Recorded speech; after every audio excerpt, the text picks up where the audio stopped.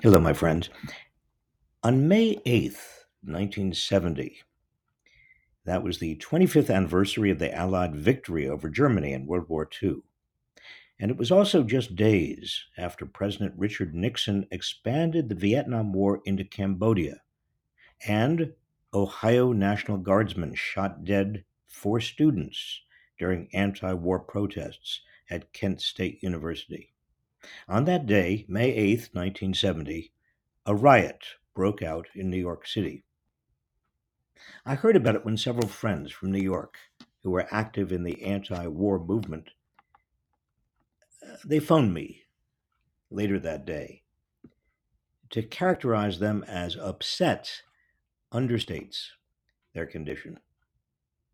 Around noon, near the intersection of Wall Street and Broad Street in lower Manhattan, more than 400 construction workers, steamfitters, ironworkers, plumbers, and other laborers from nearby construction sites, including the emerging World Trade Center, they attacked around 1,000 student demonstrators, including 2 of my friends, protesting the Vietnam War and the May 4th Kent State shootings.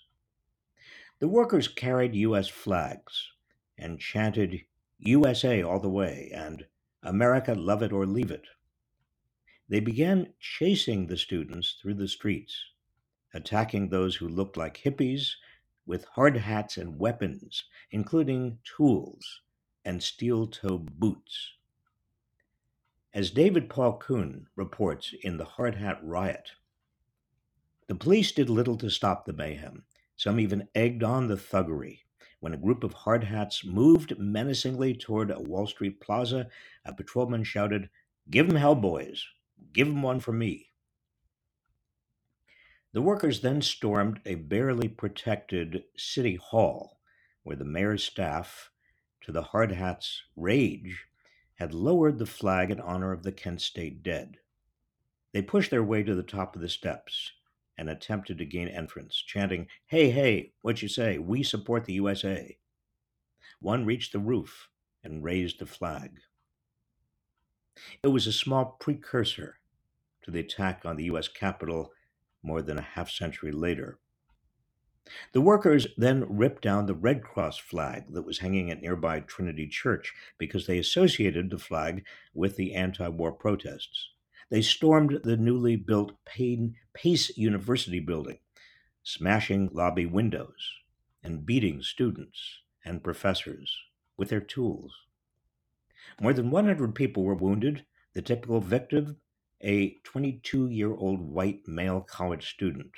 The 1 in 4 of those who were assaulted was a woman. 7 police officers were also hurt. Most of the injured required hospital treatment. 6 people were arrested, only 1 construction worker. My friends escaped injury, but they were traumatized. I remember them describing the rioting construction workers as a pack of animals. Nixon's chief of staff, H.R. Haldeman, wrote about the riot in his diary. Quote, "The college demonstrators have overplayed their hands. Evidence is the blue collar group rising up against them, and the president can mobilize them." Patrick Buchanan, then a Nixon aide and a future presidential candidate, wrote in a memo to his boss that blue collar Americans, quite literally, quite candidly, are our people now. Peter Brennan, who became one of my predecessors as labor secretary, was then president of the Building and Construction Trades Council of Greater New York.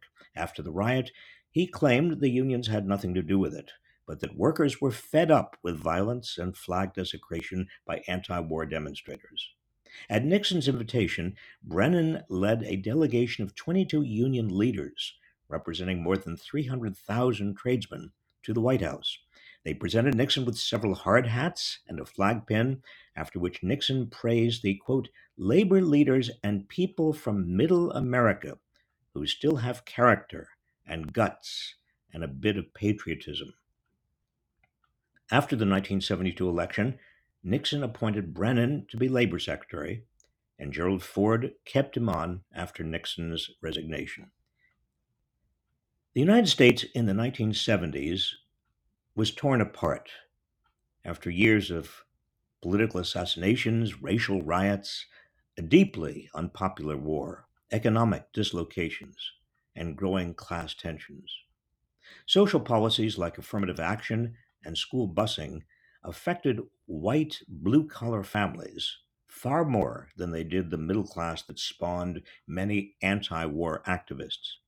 For the most part, it was the non college educated working class that served in Vietnam. My friends and I, well, we found ways out. The construction workers and police were also disproportionately likely to live in the area with the same neighborhood. They socialized in similar circles. They were likely to have family and friends in Vietnam as well. Many were veterans of World War II and Korea. They despised the protesters as a bunch of pampered, long haired, draft dodging, flag desecrating snots. In a deep sense, they felt scorned, abandoned by the middle class and the college educated, stiffed by the clever kids with draft deferments, forced to bus their kids to black neighborhoods they didn't trust and accept black kids into their schools, and burdened by an economy no longer delivering the possibility of upward mobility. As the journalist Pete Hamill observed at the time, the working man, quote, feels trapped and even worse in a society that purports to be democratic, ignored. I didn't see this in the 1970s. By the 1990s, I felt its consequences.